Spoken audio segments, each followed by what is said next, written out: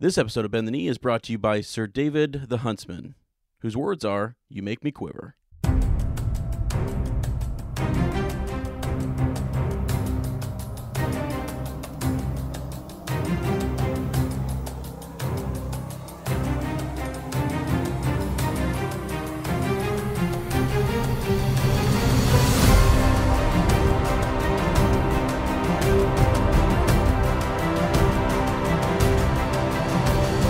Hello and welcome to Bend the Knee, a Song of Ice and Fire podcast. I am Sir Matt, the Butt Knight. And I am Sir Ezra the Watchful. Welcome to our Song of Ice and Fire book club. Today we are into chapter 36 of... Wow, let's start over. What am I doing? Do I have the wrong doc open?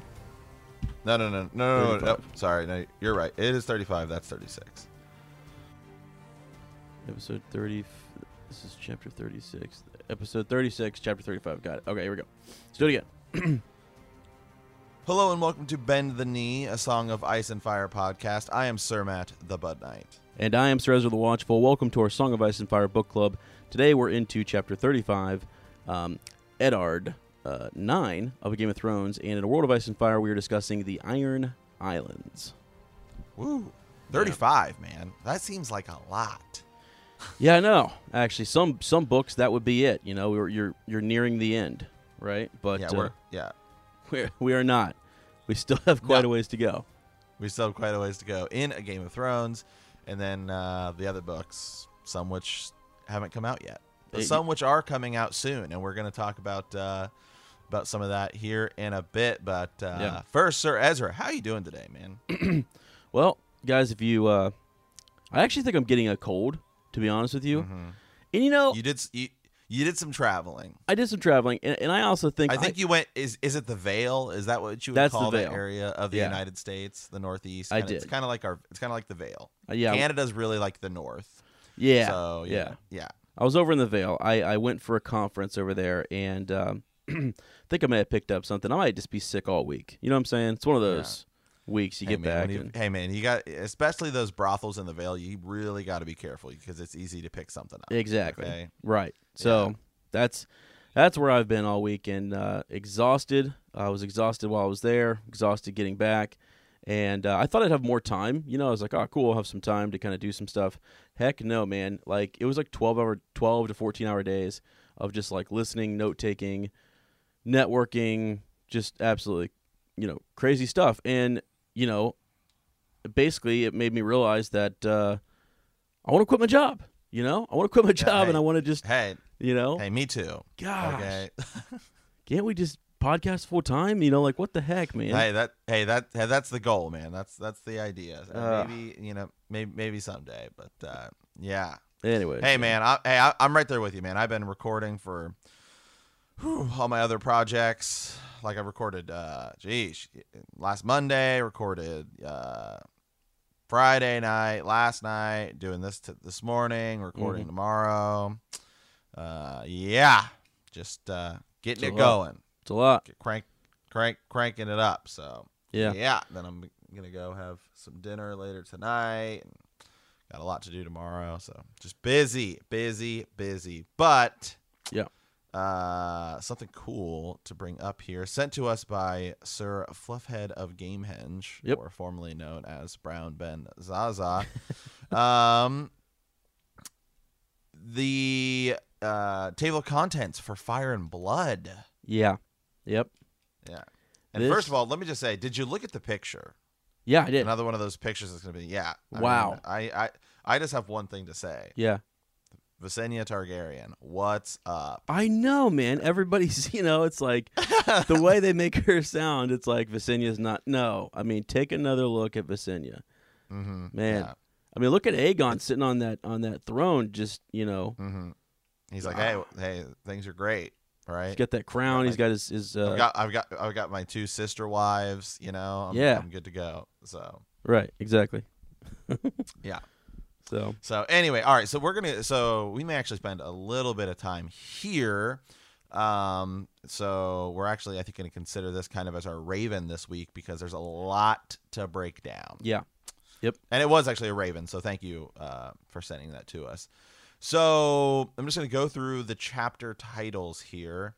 The Reign of the Dragon, The Wars of King Aegon I, Three Heads of the Dragon, The Government of King Aegon I, The Sons of the Dragon, which I'm going to presume is the same novella. We're going to presume it's just that that part. Yeah. Aegon's Conquest, A Prince Becomes King, The Rise of Jaehaerys I, 49 AC, The Year of Three Brides, Rulers Abound, Time of Probation, The Renewal of the Empire, Birth, Death, and Betrayal under King Jaehaerys I, Jaehaerys and Alicent, Triumphs and Tragedies, Jaehaerys and Alicent, Politics, Offspring, and Anguish, The Heirs of the Dragon, A Question of Succession, The Deaths of the Dragons, The Blacks and the Greens, The Deaths of the Dragons, Son After Son, The Death of the Dragons, The Red and the Golden Dragon, The Death of the Dragons, Rhaenyra, Triumphs, The Death of the Dragon, Rhaenyra's Fall, The Death of the Dragon, The Short, Sad Reign of Aegon III, Aftermath, The Hour of the Wolf, Under the Regents, The Hand Under the Hood, Under the Regents, War and Peace and Livestock Markets, Under the Regents, The Voyage of Alan Oakenfist, The Lyseni Spring and the End of the Regency, The Succession of House Targaryen of Westeros. Wow. Yeah, it's pretty awesome. Quite a bit I'm there. like interested in all of these chapters. I know, me too. I actually, maybe they may even expand on Sons of the Dragon, which we'd already previously covered in one of our Patreon Black Councils, which is one of the novellas. And so, yeah, I mean, I'm interested, man, all of it. And you know, so after hearing those titles, which one are you most interested in, Sir Ezra? Well, quite honestly, I was looking at how many of these headings had to do with Jaehaerys, you know, and so there's so many. If you look at, let me count the chapters, 1, 2, 3, 4, 5, 6, 7, 7 or 8 chapters about him. And then you get into the succession is him passing it on to his grandson. And you look at the queen who was passed over, and I think it's the great the Council of 101, right? And so that's sort of the situation where they set up, you know, that it's gonna the crown will be passed down to Aegon II, right, down to a male heir, and so very interesting there. But I just thought there's, you know, because he's the old king, right, who lives for so many years.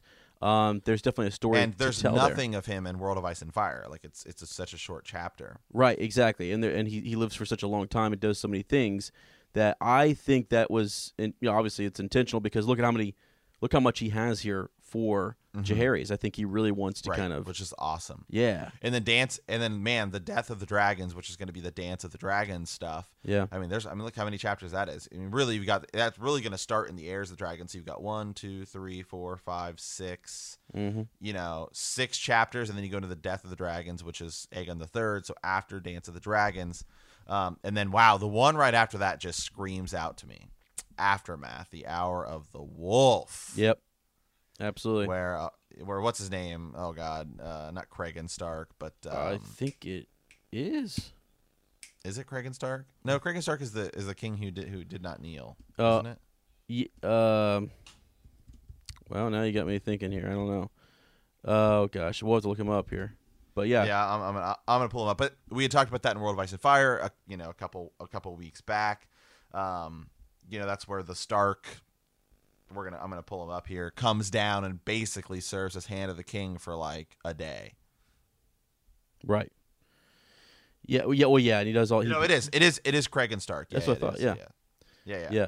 And so they have basically this big, you know, well, he passes judgment. You know, he kind of, you know, I mean, kills a few people, sends some people to the wall, etc. Be nice to get a little more information on that. I think I'm with you on that. The Sons of the Dragon is probably going to be almost verbatim what we got. But what I can't imagine is you've got the Death of the Dragons, and they've broken it down in a different way.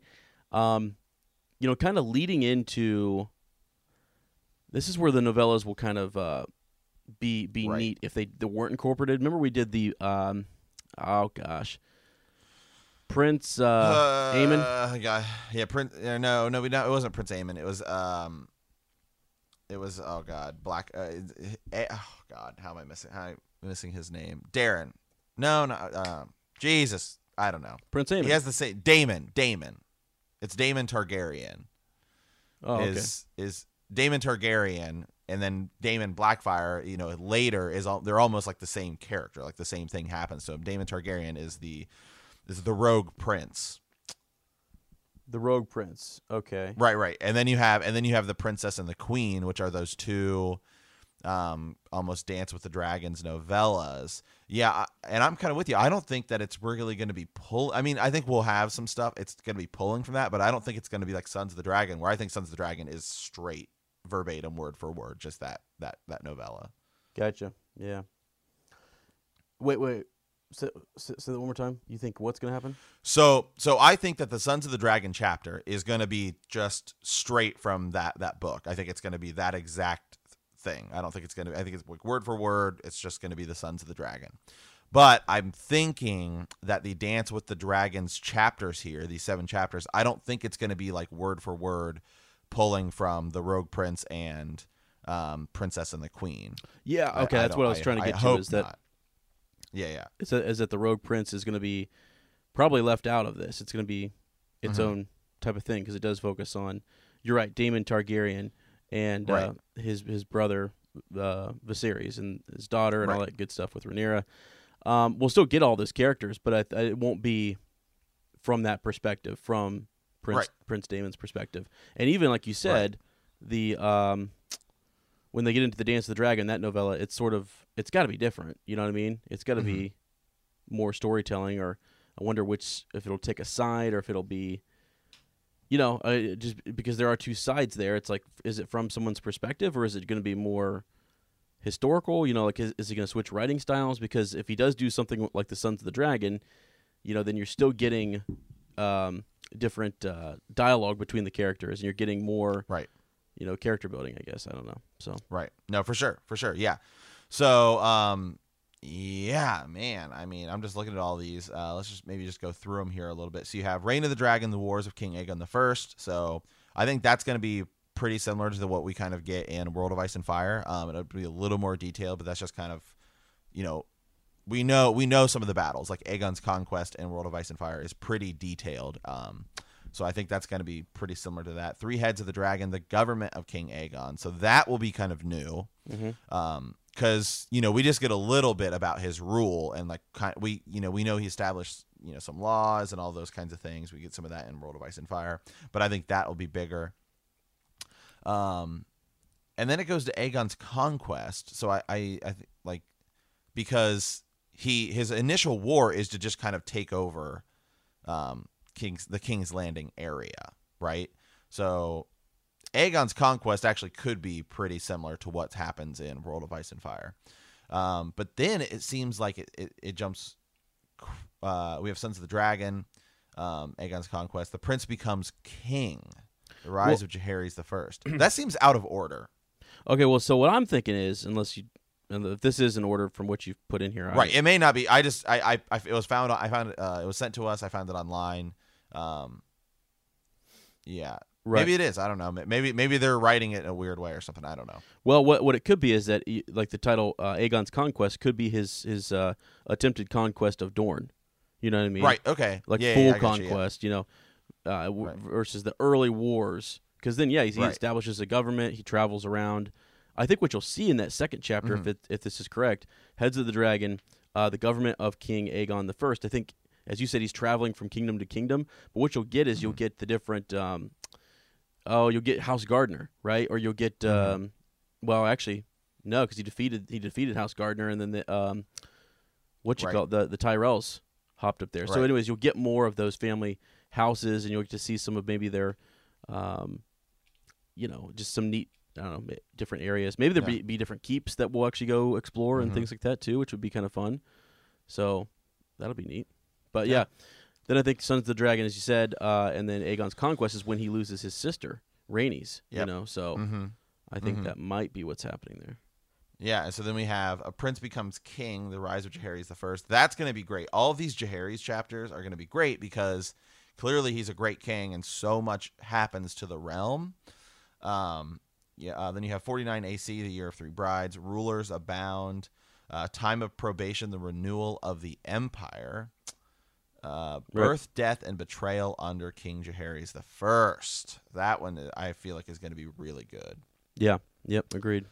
Yeah, and then Jaehaerys the First and Alicent, Triumph and Tragedies. So somewhere in here, and then this one after it, Politics, Offspring, and Anguish, I think is where we'll get that segment we got where they're going north, where Alicent goes north to the Wall. That little preview, I think it'll be in one of those two chapters. Gotcha. Okay. Yep. Yeah, let's see. Then the Heirs of the Dragon, A Question of Succession. So this is again where that Dance of the Dragons gets ready to start. Yeah. Mm-hmm. Mm-hmm. Then you have the Blacks and the Greens, which actually the Blacks and the Greens actually takes place like before the Dance of the Dragons, before you could actually say the Dance of the Dragons officially starts. Yep. The Blacks and the Greens, you kind of get those two factions. So then you have Son After Son, the Red and the Golden Dragon, Rhaenyra triumphs, Rhaenyra's fall. The short, sad reign of Aegon III, too. I mean, that's going to be another good chapter. But, yeah, Hour of the Wolf. Yeah, it's 6 days. I just pulled it up here. So 6 days, Cregan Stark goes down and serves as hand of the king. And that... Yeah, which is going to be great actually, because he's a boss, right? Like just from the little bit we get in World of Ice and Fire, he just seems like an absolute boss. Yeah. Well, hey, I got a quick question for you. So, what do you think? Like in the Hour of the Wolf, are they going to do anything? Like, will there be any surprises? You know what I mean? So some things that you're like we've been thinking about history in this certain way, and here's the things, and it's very much the Maesters have led us to believe in a World of Ice and Fire that events went this way, right? But then from what perspective, who's writing Fire and Blood? You know, is it another Maester? Is it from a Targaryen perspective? What's going on? What records are they looking at there? Because I'm guessing it's going to be, as you said, that they're writing this. They have to be writing this. Maybe Volume 1 is done from a Maester who lived during this first half of the Targaryens, you know? No, it is, because Gur said, remember, around Comic-Con, the succession of House Targaryen of Westeros, we got there was a family tree. And the family tree has, Aerys Targaryen, right? The first Aerys Targaryen, who was actually kind of a boss. Okay. And he is listed as Prince. Remember, because he's the one that gets looked. He's the one that would have been the best king, but there's like the two people in front of him. Baelor the Blessed and Darren the Good, and then they both die, and he's like hand to both of them. Yeah. But he is listed as Prince because at the time this was written, he would not have been king yet. Gotcha. Yeah. Okay. Yeah. And I remember in that family tree, we talked about several, maybe like a couple months ago or something when it came out, that some of the people who are just kind of listed as like unidentified are going to be like identified, right? If you go to like the wiki and stuff like that, we just know they had several children. We don't really know what happened to them. Gotcha. So yeah, and so Gur is we're gonna get a little more explanation as to what happened to some of those kids. I mean, I'm sure a lot of them are just gonna be like died in childbirth, or maybe lived to like 4 or something. But it's still just it's starting to expand the world, which actually which brings us to our next ones. One I think I'm actually kind of interested in is War and Peace and livestock markets, because I know it sounds totally boring, but it's actually kind of a huge chapter. I'm just presuming, because we're now going to get a little bit of like how economy works in the world, right? And I think that's cool. That's great for world building. Well, it seems like it's kind of that day in and day out style that we might have with Dunk and Egg. You know, you can't get exactly trading and whatnot. So, and that's under the Regents, which is, remember, we had all those issues with. After the dance, you had all those various regents who were helping, Aegon the Younger, rule and stuff. And so later on, they actually, when you look at this, they don't want a bunch of regents, because the regents were kind of in power for a long time, doing different things, doing their own. There was a lot of plotting against each other, a lot of turmoil. So, That's gonna be neat. Yeah, yeah. Aegon had the Regency Council of Aegon III. It's like Jane Eyre, Royce Caron, Torrin Manderly, Manfred Mooten, Grand Maester Munkin, Corlys Valerian, Roland Westerling. Mm-hmm. There's a ton of these people. Yep. Who he are the regents for him. So yeah. So that'll be kind of neat to get more. See the political kind of backstabbing or maneuvering. That's taken on there in King's Landing. With a young king. So, yeah, and then you've got the Lysine Spring and the end of the Regency. I don't really the Lysine Spring. What is that? I'm trying to remember. I've heard it before. Yeah, it's just I'm actually wondering if we covered it because I'm not remembering here what it is. It says not clear. A popular uprising by a certain family. Yeah, I don't really know here. Well, that's one of those things where I guess we'll have to figure out once we get the text. Okay. Yeah. So okay, that's fine. We can go from there. And so we'll have more here in about a month. I'm looking at our document here, and I'm looking at that picture again, and the artwork that so far we have a couple pieces of artwork, and it all looks super cool. I feel like looks really good. Excited. So okay, all right. Well, should we go ahead and talk a little bit about the Iron Islands? Yeah, and by a little bit you mean a little bit, right? I mean, yeah, we're both kind of like it's not as interesting as one would, Right. I don't know. They just don't interest me, I guess. They don't.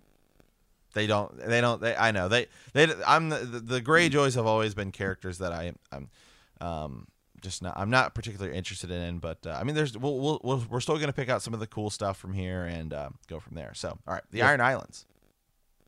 Were the first men truly first? Most scholars believe they were. Before their coming, it is thought Westeros belonged to giants, the children of the forest, and the beasts of the fields. But on the Iron Islands, the priests of the drowned god tell a different tale. According to their faith, the Ironborn are a race apart from the common run of mankind. We did not come to these holy islands from godless lands across the sea, the priest Sauron Salttongue once said. Hold on. Mm-hmm. Priest Sauron? Okay. Yeah. Okay, Gur, you're really letting some of your Lord of the Rings come on. Influence. There you go. Good. Yeah, all right. If we start talking about One Ring, Oh God, look out! All right, we came from beneath those seas, from the watery halls of the drowned god, who made us in his likeness and gave to us dominion over all the waters of the earth. Mm-hmm. Yeah, and as we had talked about way back in the day, it's believed that the salt chair, right, the Iron Islands kind of seat. Was found, like when the first men show up there, they kind of found it. So right, and it actually goes on to say too somewhere that maybe you just read this, but that the giants and the children really were not didn't really touch it. Touch it. They didn't inhabit it, which makes you think there must have been something there that would keep them away from it. I just unless they're just not seafaring folk and they didn't have a way to get over there, which could have been the case. So yeah, right here it talks about a little more. The throne of the Greyjoys carved into hold on. Archmaester Herrig once advanced the interesting notion that the ancestors of the Ironborn came from some unknown land west of the Sunset Sea, citing the legend of the Seastone Chair. The throne of the Greyjoys, carved into the shape of a kraken from a oily black stone, was said to have been found by the first men when they first came to Old Wick. You can go way back. That's like first chapter of World of Ice and Fire. Right. Herrig argued that the chair was a product of the first inhabitants of the island, and only the later histories of maesters and septons alike began to claim that they were in fact descendant of the first men. But this is the purest speculation, and in the end, Herrig himself dismissed the idea, and so must we. Oh, so must we, huh? Yeah, right. Oh, yeah, you just have to believe it, okay? Right. That's crazy. yeah, then it kind of goes on to talk about the Drowned God a little bit and the Ironborn and how the Ironborn have always kind of done their own thing. We've talked about that before when Aegon's conquest, right? And they tried to kind of instill the Seven over there, and it just didn't work. Right. Well, I mean, so real quick, going back to the old gods, and you just brought up the Seven, but the old gods, the werewoods wouldn't grow there, so they had sort of no power. They couldn't see over on those islands to see what was happening, which I think is kind of neat because of the soil and because of the salt and the conditions there. The weirwood trees could not grow. So. Yeah, this I found interesting here. Though most Ironborn have naught but scorn for the Seven of the South and the old gods of the North, they do recognize a second deity.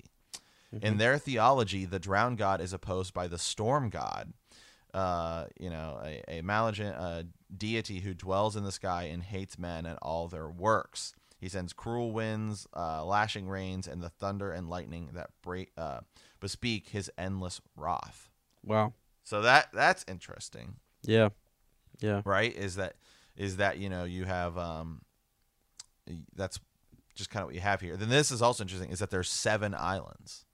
Like Old Wick, Great Wick, Pike, Harlaw, Salt Cliff, Black Tide, and Orkmont. Which is just interesting, right? They have they have 7 islands. Maybe the 7 do have some kind of power there. I don't know. I'm just saying. Yeah. No, it's but it's just interesting, right? So you have, it's kind of like you have the old gods, which are their own thing, the 7, which is their kind of own thing, and then you have the Great Other and R'hllor, right? Which we kind of assume, like we kind of think about the Great Other almost as an old god, but that doesn't necessarily mean it's the case, right? Yep. Right. It could just, and so it's just interesting that all these gods do at least have some sort of opposition, or they have, there's aspects of them. They don't, like, there's not just a religion where they believe so far that they just believe in one thing. So. Right. Yeah. Exactly. Yeah. That is neat that they have their counter is the storm, god. Yeah. So. I don't know. Makes sense. One thing that I thought was interesting is you had this guy back in the day. It looks like the Ironborn used to fight amongst themselves quite a bit. Like they were fighting, and eventually they had a priest. I think his name's Galen Whitestaff, and who decreed that it was sinful for Ironborn to make war upon other Ironborn. And so once they kind of got united under that, that's when I think that raiding as a group sort of took place. Does that make sense? It's sort of like from there they were, and eventually they have they've got Kingsmoot and other things to where they're trying to get their first king. It says in the Age of Heroes though that they were ruled by what was the name of that king? The Grey King? Is that what it was? Yeah. Hold on a second here. In the let me just get this right. So first we have Sauron. Now we have a Whitestaff, and then we got a Grey. Yeah.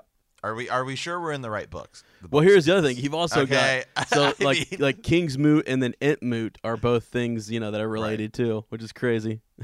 Yeah, Gur is, and obviously, and he has said on record he is a huge Lord of the Rings fan. Yeah. So, yeah. So that's funny. Maybe that's why he kind of did that with the Ironborn, since they really get like the least. I mean, Dorne almost in some cases has more attention than the Ironborn do. Yeah, they do. Yep. Right. So, so it talks to us a little bit more about kind of like the lands, just some of the things, just some things I've pulled out here that I always thought were kind of interesting.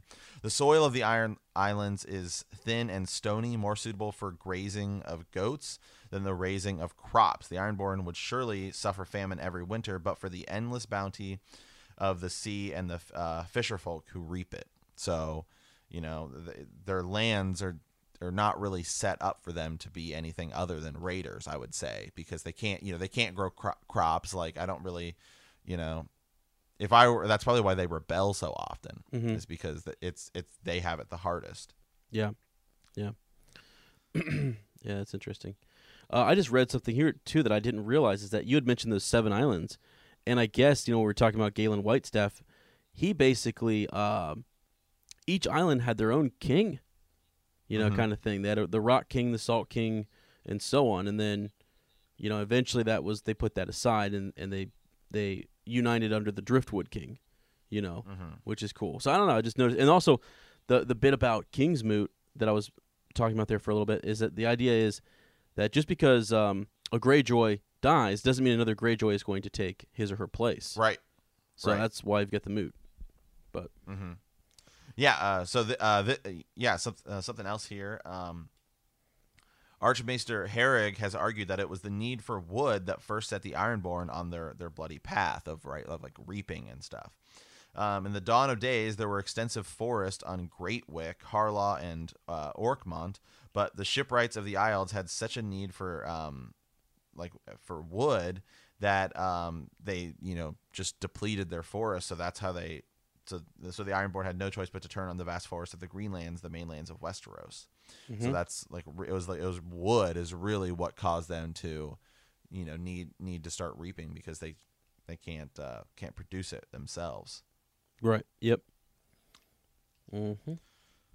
So yeah. Interesting. Did you read anything about this? How we had during Aegon's conquest, the Greyjoys are not really in power. Mentioned. Yeah, Right. it's actually House Hoare, right? So it was kind of their dynasty that had taken over, and a lot of the priests during that time saw them as false kings and false rulers. Right. So, Right. I thought that was kind of neat because they just the way in which they almost, I don't know if they invade or how, I don't know how they really ascended to be in control of the Iron Islands, but it happens, and the Greyjoys are not really around, because I always thought that was interesting that they weren't there. I'm like, well, when did their dynasty start? When did it take off? What were they involved beforehand and then afterwards, or what whatever. So that's an interesting one to kind of look at and see how he came to power. Because you've got eventually his Harren's grandson, King Harren the Black, is the one who ordered the construction of Harrenhal, and so that's actually done under. Harrenhal was at one point an extension of the Iron Islands and that kingdom, if you will, which is crazy to think about, because they had raided so far inland that they, were over by the God's Eye. So. Yeah. What about? I'm looking here. The Driftwood crowns. Mm-hmm. I think this is kind of cool. Just the different how they have like their own crown, right? It's not gold. It's it's driftwood is what they choose. In the Age of Heroes, the legends say the Ironborn, who were ruled by a mighty monarch, simply known as the Grey King, which I kind of mentioned there. His hair, his beard, and eyes were as gray as the winter sea, and from those he took his name. The crown he wore was made of driftwood, so all who knelt before him might know that his kingship came from the sea and the drowned god who dwells beneath it. Mm-hmm. Yeah. Yeah. Yeah, that's the age. That Age of Heroes stuff will be really neat. I mean, mm-hmm. And what about this? The Grey King also taught men to weave nets and sails, and carved the first longship from a hard pale wood of Yig, a demon tree who fed on human flesh. What? Yeah, that's weird. Because is it a black tree? Is it kind of dark and black? I don't know. That's all it really says. Because it would be like, or is right. It says. The deeds attributed to the Grey King by the priests and singers of the Iron Islands are many and marvelous. It was the Grey King who brought fire to the earth by taunting the storm god until he lashed down with a thunderbolt, setting a tree ablaze. Yeah. Yeah. Interesting. I just wondered about that tree, because it's like, mm-hmm. Our the werewoods also take human sacrifices and things, and consume blood. I know. Maybe that's what it is, and they're just calling it a demon tree. Yeah. Maybe that's how it was written down. Yeah. The Grey King's greatest feat, however, was the slaying of Naga, largest of the sea dragons, a beast so colossal that she was said to feed on leviathans and giant krakens and drown whole islands in her wrath. The Grey King built a mighty long hall about her bones, using her ribs as beams and rafters. From there, he ruled the Iron Islands for 1,000 years, until his very skin had turned as gray as his hair and beard. Only then did he cast aside his driftwood crown and walk into the sea, descending to the drowned god's watery halls to take his rightful place as its right hand. Dude, isn't that so cool that he like just the fact that you go from like pretty straightforward facts to like and he ruled for 1,000 years. It's Right. like, what do you believe? Like, did he actually, or was it a bunch of his descendants? And then finally one, was crazy and walked, and they turned this into some story or legend. It's just, I don't know.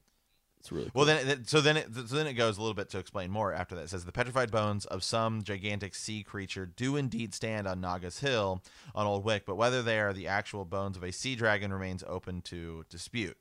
The ribs are huge, but nowhere near large enough to have belonged to a dragon capable of feasting on leviathans and krakens. In truth, the very existence of sea dragons has been called into question by some. If such monsters do exist, they must surely dwell in the deepest, darkest reaches of the Sunset Sea, for none have been seen in the world for thousands of years. I almost wonder if that's like a whale. They're talking about like a big whale. Maybe. Yeah. I don't know. Okay.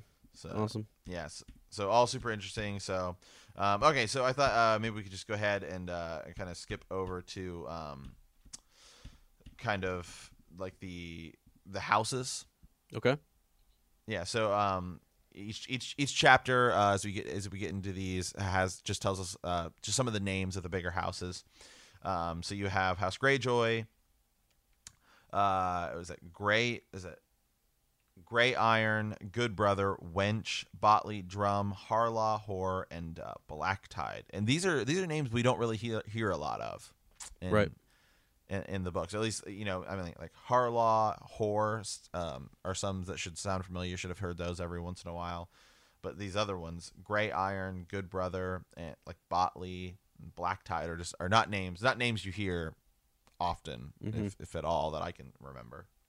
Yeah, just during the Kingsmoot, like there's, when everybody gets together, there's kind of like a bit of a call, but I don't even remember some of the names associated with those people. But I know that they are mentioned, and Asha kind of is, hooking up with some other guy who she's into, who, has money and stuff. I can't remember if he's from the Iron Islands or not, but yeah.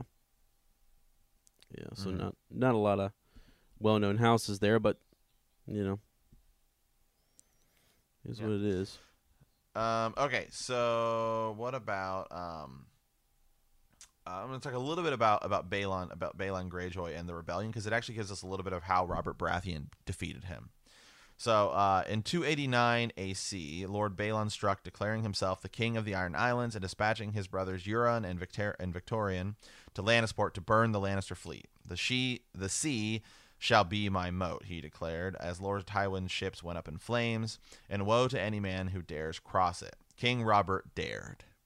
Robert Baratheon, the first of his name, had won everlasting glory on the Trident. Swift to respond, the young king called his banners and sent his brother Stannis, Lord of Dragonstone, around Dorne with a royal fleet. Warships from Oldtown and the Arbor and the Reach joined their strength to his. Balon Greyjoy sent his own brother Victorian to meet them, but in the Straits of Fair Isle, Lord Stannis lured the Ironborn into a trap and smashed the Iron Fleet. Now, isn't that funny? Yep. Right? Isn't that quite ironic? Oh yeah. With Balon's moat now undefended, King Robert had no difficulty bringing his host across Iron Man's Bay from Seaguard and Lannisport with his wardens of the west and north beside him. Robert forced landings on Pike, Great Wick, Harlaw, and Oakmont, and cut his way across the Isles with steel and fire. Balon was forced to fall back to his stronghold at Pike, but when Robert brought down his curtain wall and sent his knights storming through the breach, all resistance collapsed. The reborn kingdom of the Iron Islands had lasted less than a year, yet when Balon Greyjoy was brought before King Robert in chains, the Iron Man remained defiant. "You may take my head," he told the king, "but you cannot name me traitor. No Greyjoy ever swore an oath to a Baratheon." Robert Baratheon, ever merciful, is said to have laughed at that, for he liked the spirit of in the man, even in his foes. "Swear one now," he replied, "or lose that stubborn head of yours." And so Balon Greyjoy bent his knee. Yep. And was allowed to live after giving up his last surviving son as a hostage to his loyalty. I mean, he's got a point. He did not swear to a Baratheon, so It's true. and it's like they took over, and he's like, "Hey, I don't know about this guy. You know, Mhm. what happened to the Targaryens?" And this is interesting too. Maybe this is a little idea of Theon here. You may dress an Iron Man in silks and velvets, teach him to read and write and give him books, instruct him in the chivalry and courtesy of the mysteries of the faith, writes Archmaester Herrig. But when you look into his eyes, the sea will still be there, cold and gray and cruel. Yeah. Yeah, because that's the one character I don't know in the show or the books. I mean, the books he may die, but Theon, that's the one guy I'm like I have no idea what's going to happen with Theon. Yeah, it's strange. I mean, his story is one that, like, well, even Asha, his sister, right? You know, it's like, what's going to become of those folks? And it's I could actually see them maybe playing a bigger role, you know, like a surprisingly big role, just because of the Ironborn have always been kind of mistreated and haven't really had their like a lot of success, you know. So I don't know. Yeah. So okay, and then the last little bit here is Pike, just kind of talking about the castle a little bit. Pike is neither the largest nor the grandest castle on the Iron Islands, but it may well be the oldest, and it is from there that the lords of House Greyjoy rule the Ironborn. It has long been their contention that the Isle of Pike takes its name from the castle. The small folk of the islands insist the opposite is true. Pike is so ancient that no one can say with certainty when it was built. Nor name the lord who built it. Like the Seastone Chair, its origins are lost in mystery.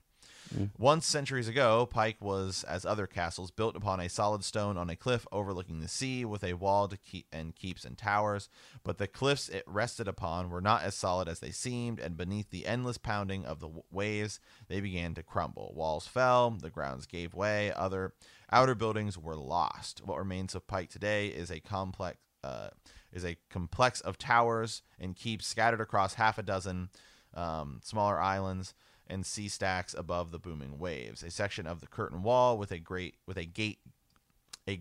gatehouse and defensive tower stretches across the headland. The only access to the castle is all that remains of the original fortress. A stone bridge from the headland leads to the first and largest islets and great keep of Pike. Beyond that, there's just rope bridges that connect everything. Yeah. Yeah. Interesting. Yeah, what if the Iron Islands by the end of this don't exist? I mean, maybe. Yeah, I don't know. Maybe, and then maybe we get something where Theon's like, the seas are our castle or something. Oh, like maybe moment. like he finds a way to reunite, actually, like bring back maybe a power. Right, maybe. Yeah. Right, yeah, and I don't know. That's something we kind of think is going to be untouched. Like, is talking more show here, with the Night King. Like, is the Night King gonna head up the Iron Islands? I don't know. Yeah. That'd be cool. Because I don't know what Theon's. I feel like there has to be some resolution with Theon and Euron. If it's just Theon kills Euron, that's going to be kind of disappointing. But yeah, it is. I don't know, man. It's that's one story. That's one thread that's really always had me just baffled, and I've never. Right. I like your idea. Even in the books, I'm like. Oh, I know. Yeah, I still have no flipping clue. I mean, he's scared out of his mind. He's a completely changed person. How does he come back from being Reek? What is it that he's going to have to do? I mean, he's starting to make some moves, and he gets encouraged by Jane Poole. But yeah, it's not. He's still got a long ways to go. So yeah. So all right. Well, next week we will be talking the Westerlands, and it is pretty cool. I've skimmed through this chapter already.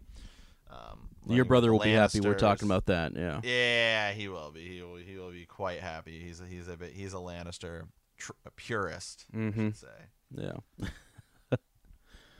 So. Oh man. Okay.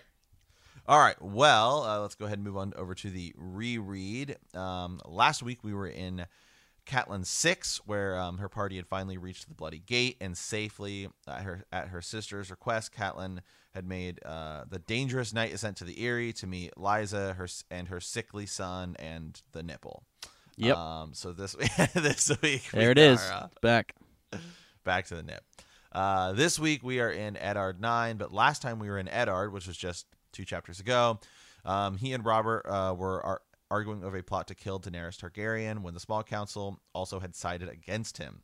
Ned resigned in protest and prepared to turn to Winterfell until Littlefinger had arrived with some news that he had identified the brothel that Jon Arryn and Stannis Baratheon had visited. So this week, Eddard 9, Littlefinger leads Ned to the brothel that Jon Arryn visited. There he talks to a young whore with a daughter that has the look of King Robert. As they are returning to the Red Keep, Ned's party is ambushed by Jaime Lannister and about 20 of his men. In retribution for the abduction of his brother, Jaime has Ned escorted and killed. Ned's leg is broken during the fight, and he loses consciousness. I kind of have this broken down into 2 parts because this is kind of a shorter chapter. The brothel and a Lannister always repays their debts. That's right. Dude, 20 Dragon says that Littlefinger knew about that brothel location well ahead of time.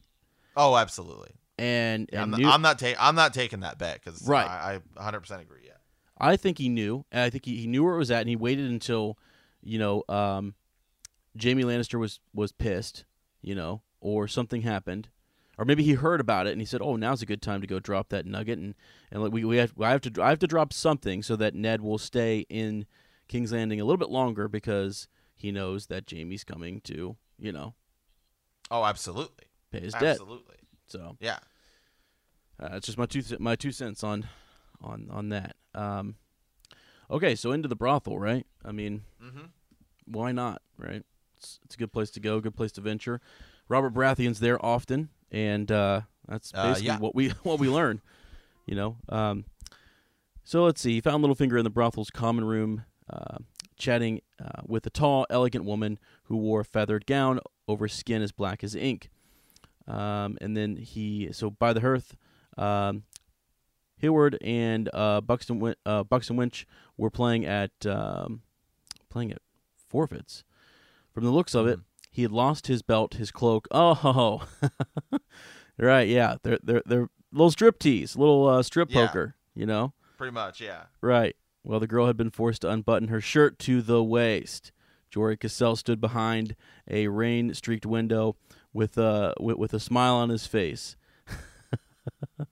This is a great little scene. These guys are, Jory's been allowed to go kind of find these brothels and figure out what's going on. You know?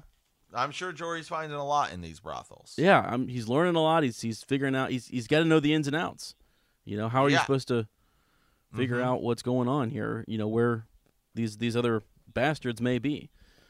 So, anyways, actually, I don't know. Jory doesn't strike me as the kind of person who would really partake in a lot of things. No, but it's like he's hard not to look, hard not to kind of Hey, sometimes, and you can't go dressed in the king's clothes. You got to go undercover, right? Right, exactly. Yeah, you got to go when you're at the brothels. You got to go undercover. So, right. So are these are his guardsmen, right? Is it Hayward? Is that? I think so. Yeah, I think so. Yeah, he's the one gambling, right? So, and then Jory's kind of watching the window there, and so anyways, it's it's an awkward spot for Ned to be in, and he doesn't really know what to do, right? So there's this bit here where he says, so Littlefinger took his time saying his farewells. He kissed the black woman's hands, whispered some joke that made her laugh aloud, and then he sauntered over to Ned. Your business, he said lightly, or Robert's. They say the hand's dream. They say the hand dreams, and the king's dreams. Speak with the king's voice and rule with the king's sword. Does that also mean you fuck with the king's Lord Baelish? He interrupts. Wow, right, Sir Ezra, this is a PG show. Hey, okay? I'm sorry. It's what it says. If you could, I swear. I swear. Just like HBO, it is PG. So it's PG. But it's what he says.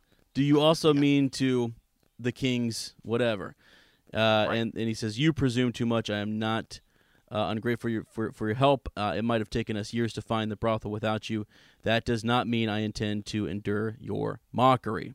And I'm no longer. I like that. That's one of my favorite Eddard Stark moments. Right. Where he just shuts a little. He's like basically just like he's still like courteous about it, but he's just like, you need to shut up. Right. I'm not gonna. I'm not gonna go with this. Yeah. So he kind of shuts him down there and says it's time for, let's get to business, whatever that business may be. But yeah, so.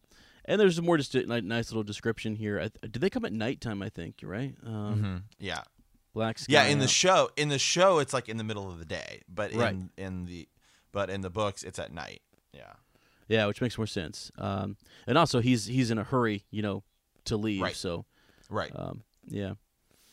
But yeah, so he heads down. He's kind of looking around, just at the different maids.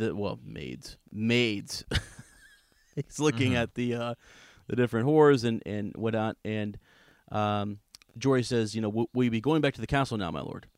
Ned nodded and swung into the saddle. So did I miss the part where they actually? Hold on a second. Where's the girl? He went down to see her. Did he not actually?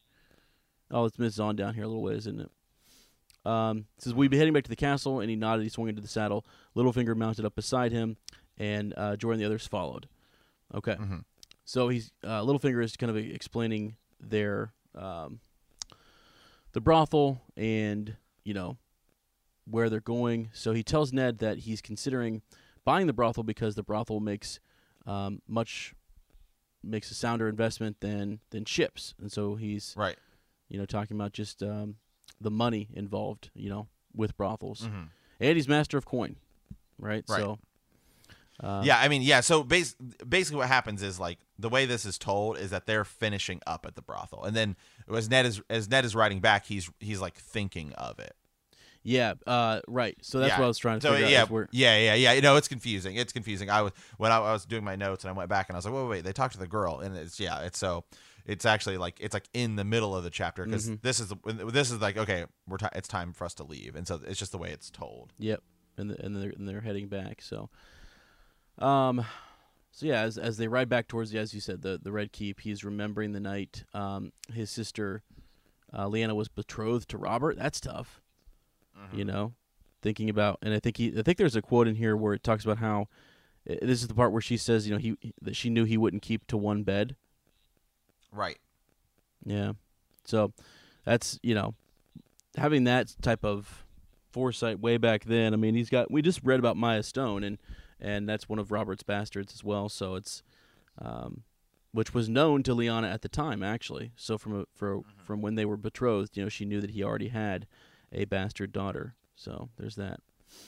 Okay, but anyways, it's raining, it's dark out, and they're kind of moving along here. So, this is the quote from Lyanna. She says, love is sweet, dearest Ned, but it cannot change a man's heart.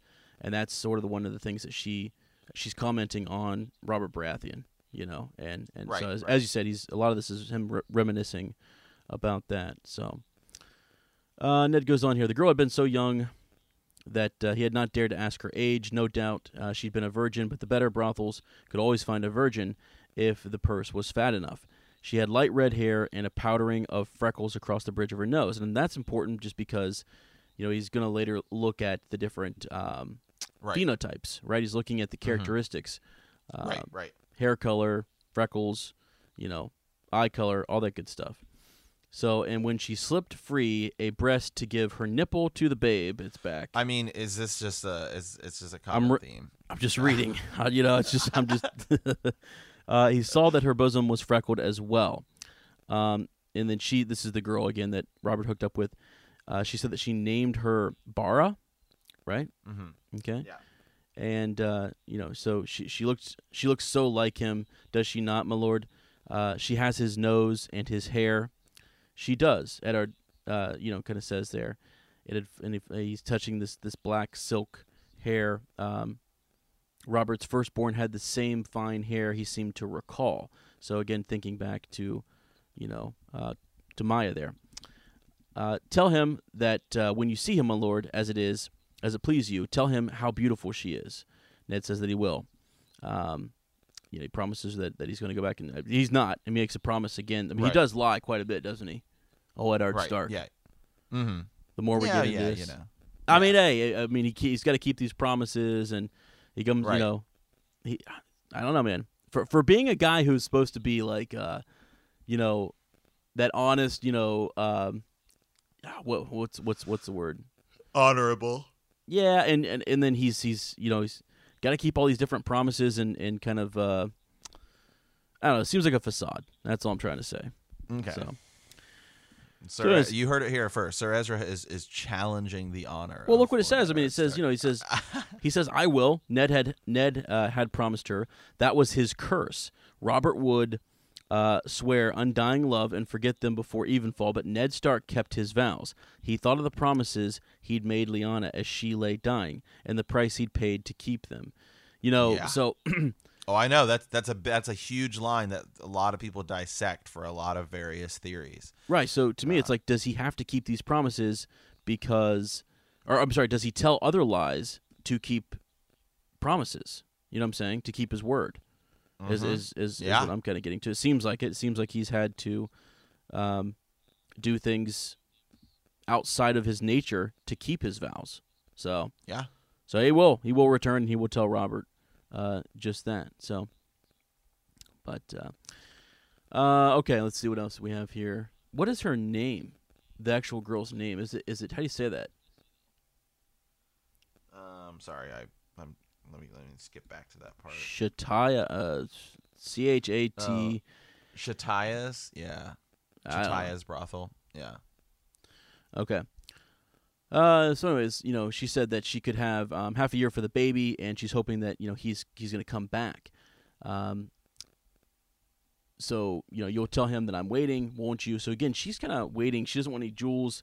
She just wants Robert's love, which is crazy. This is again like a young, innocent girl that doesn't quite understand what's happening, and I think they're all trying to just let her continue on in this fantasy for a little while. But they're giving her some time until then, so she can take care of the baby. And like one of the things is that this is Robert's, bastard. So right. They have to kind of take care of this baby, and they can't really just force her right back into the brothel because they need her to produce milk and still be kind of in good spirits. You know what I mean? Like she needs to take care of this baby. So they're kind of allowing her, I think, to live this fantasy out. Mm-hmm. Yeah. Just my thought, anyways. So hold on a second here. Doesn't Ned Stark think about Jon? Where is that at? I'm trying to find. Oh, here it is. Yeah. Okay. Yeah, right here. Okay, so this is a big R+L=J chapter. A lot of people have this. Okay, so Jon, right here. Okay, so just give me 1 second here. So when Ned is looking at the baby, she had smiled then, a smile so tremulous and sweet that it cut the heart out of him. Riding through that rainy night, Ned saw Jon Snow's face in front of him, so like a younger version of his own. If the gods frowned so much on bastards, he thought dully, then why did they fill men with such lusts? So people look at that because just before that, he was thinking about Lyanna, and then he was thinking, I wonder if, I have it here. I wonder if Rhaegar Targaryen ever visited brothels. I think not so much. Well, he thinks about that afterwards. So yeah. A line almost immediately afterwards. So people say, why is Ned thinking of Lyanna and Jon and Rhaegar all around the exact same time? Yep. Yeah, this is a big R+L=J chapter. Man, what the heck? I just like right. Yeah. So right here. So he has that, right? Here's the line. There was no answer to Ned Stark forgive or frown. For the first time in years, he found himself remembering Rhaegar Targaryen.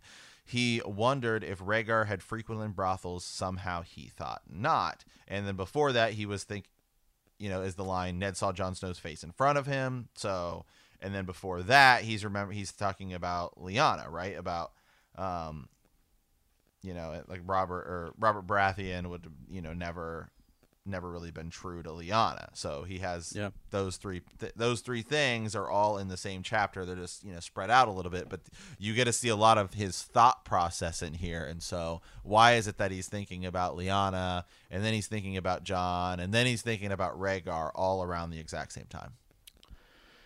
Yeah, right. Gosh, dude, I don't know, man. That's just tough. Like, thinking about. I don't know, man. I'm really trying to, because now I'm trying to rationalize how I know there's a lot of good reasons why we say that Jon could be he and Ashara Dane's, child, but it's like I know. maybe R plus L equals J. I still feel like is the truest thing, unless Gur is leading us down a path of like deception, right?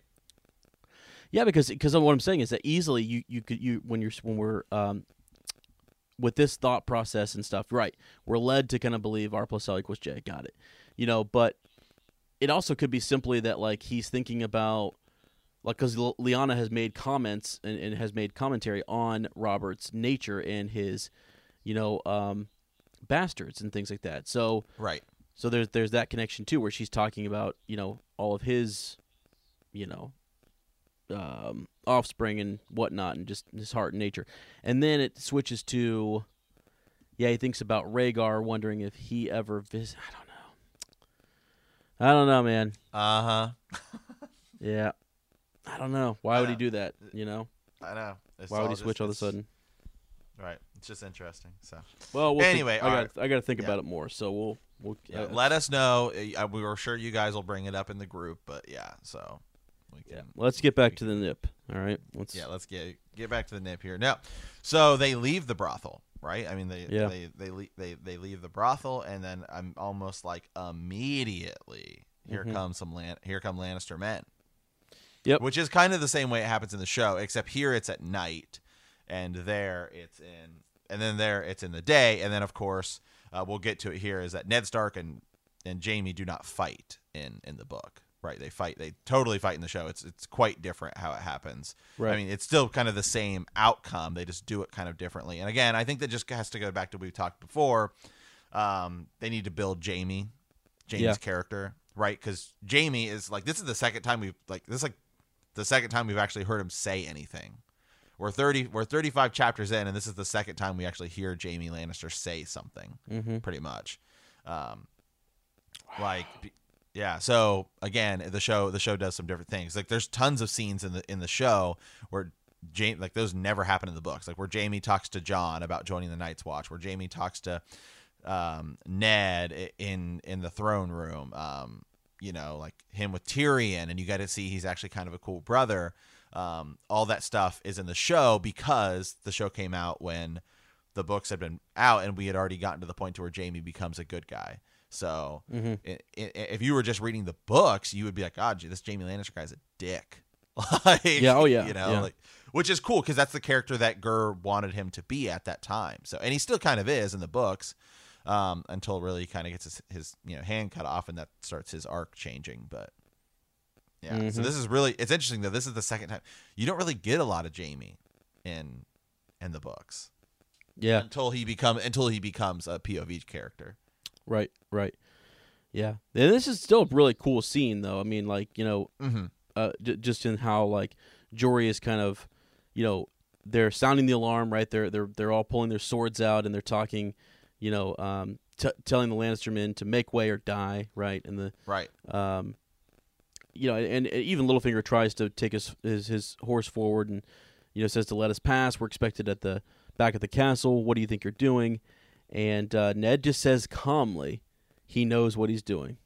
It's one of those things like he knows what he's doing, and he says it would seem he has met some trouble. Let me go back. So he knows what he's doing, and then Jaime Lannister says, "Quite true. I'm looking for my brother.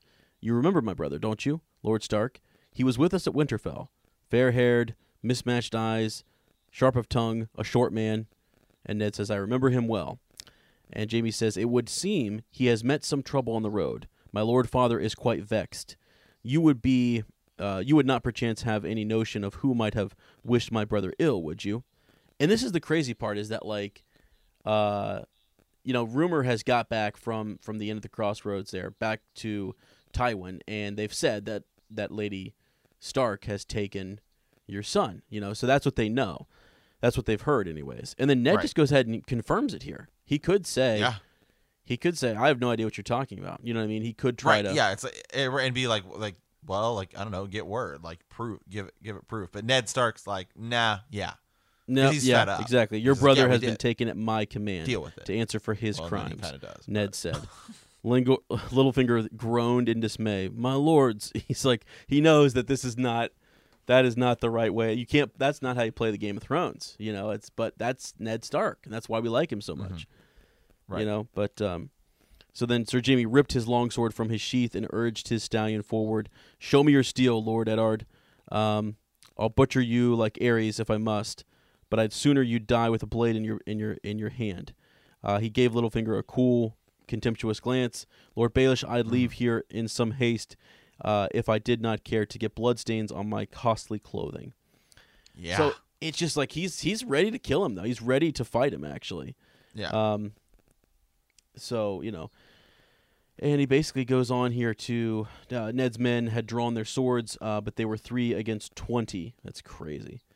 Eyes watched from nearby windows and doors, but no one was about to intervene. His party was mounted. The Lannister men on foot, save for Jaime himself. A charge might win them free, but it seemed to Eddard Stark they had a surer, safer tactic. Kill me, he warned the Kingslayer, and Catelyn will most likely slay Tyrion. So there's that. Go ahead and do it. Go ahead and kill me. Yeah. And then my wife is going to kill your brother. That's a sure way for your brother to die. Jaime poked at Ned's chest with the gilded sword, and he says, "When would she, the noble Catelyn Tully of River Run, murder a hostage? I think not. But I'm not willing to chance my brother's life on a woman's honor. So I suppose I'll let you run back to Robert to tell him how I frightened you. I wonder if he'll care." Wow, that's a good point. Would he care? I think Jaime kind of knows that Robert's not really one to. He lets the Lannisters do what they want, right? Essentially, yeah. He lets them kind of walk all over him, right? And then he turns to one of his men and says, that see that no harm comes to Lord Stark, as you say, my lord, and still. So then his men move in, and we wouldn't want him to leave here entirely unharmed. So through the night and the rain, he glimpsed the white of Jaime's smile kill his men. And then Ned's like, no. And next thing you know, the fight goes on, and it's just nuts, man. They kill him. Yeah, they kill Jory. Yeah, he's gone. They kill Jory, and then Ned's horse kind of falls over and breaks his leg, and that's kind of it. Yeah. Well, he says he wakes up and he hears Pycelle treating him, which is like, oh god. Yeah. Like he's lucky to make it out of that alive. Yeah. You milk the poppy for your pain. He says boil the wine. And that's the last thing he knows. But real quick, you'd said about Robert and siding with the Lannisters. I will say this: of all the Lannisters, it's a shame we don't actually get any interaction between these two. But of all the Lannisters, I would have to imagine that Robert is probably fond of Tyrion. Yeah, probably. Yeah. Because Tyrion would be like his drinking buddy and his whoring buddy. Robert's just kind of that big goofy oaf, he's who just likes to party. So he and Tyrion are probably actually pretty close. I would have to. Certainly, far more than he would be with Jaime and Cersei. Yeah. So yeah, dude, this is crazy. That whole paragraph too. I'm just looking at again. With Hayward and Jory, and the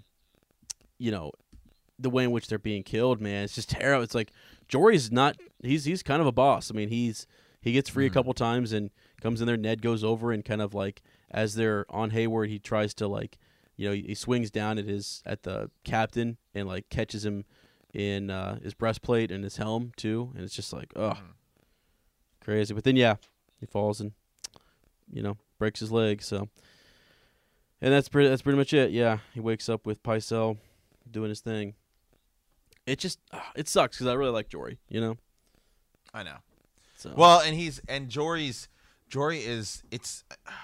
This is at this time. This is where things are really starting to look bad for the Starks, right? Yeah. It's okay, Ned quit. Now Ned is injured. Jory just died. Okay, things are not looking so good here. Yeah. Yep. Not good, friend. So, I don't know. That's pretty straightforward. Just some connections to, Robert's bastards. R plus L equals J, and and the turmoil. Yeah, I mean, just pretty much confirming R plus L equals J. I mean, no big deal. Yeah, confirmed. Right. Yeah. So okay. All right. Well, guys, just go ahead and remind people to send us a Raven. Hit us up on the Facebook group. You can send us at btkcast@gmail.com. But I think, Sir Ezra, that's pretty much our show today, because we kind of already did our Raven with the bigger breakdown of Fire and Blood previews. So yeah, real quick, if you're looking for more, though, we always have stuff on patreon.com/bendthenee. We'd actually with Fire and Blood coming out, that Sons of the Dragon, we had done a Black Council big breakdown of that. That was like 4 episodes or something. Yeah, it was nuts. Yeah, it was pretty lengthy breakdown. Yeah, it was fun. And we have more of those coming. We're here in the next couple of weeks, we'll be doing the second part of the Duncan Egg series, The Sworn Sword. And we're almost finishing up. We're almost finishing up here with World of Ice and Fire, and we have Fire and Blood coming out I think about a month from now. Yeah, less than a month from now. So yep. Stay tuned for that. So all right, guys. Well, it's time for us to sign off. We want to thank you for playing the Game of Thrones. In our next episode, we will be discussing Chapter 36, Daenerys 4. If you like our podcast, don't forget to subscribe, like us, write a review, leave a comment, or send us a Raven at btkcast@gmail.com. We'll see you in a week, and remember, fire and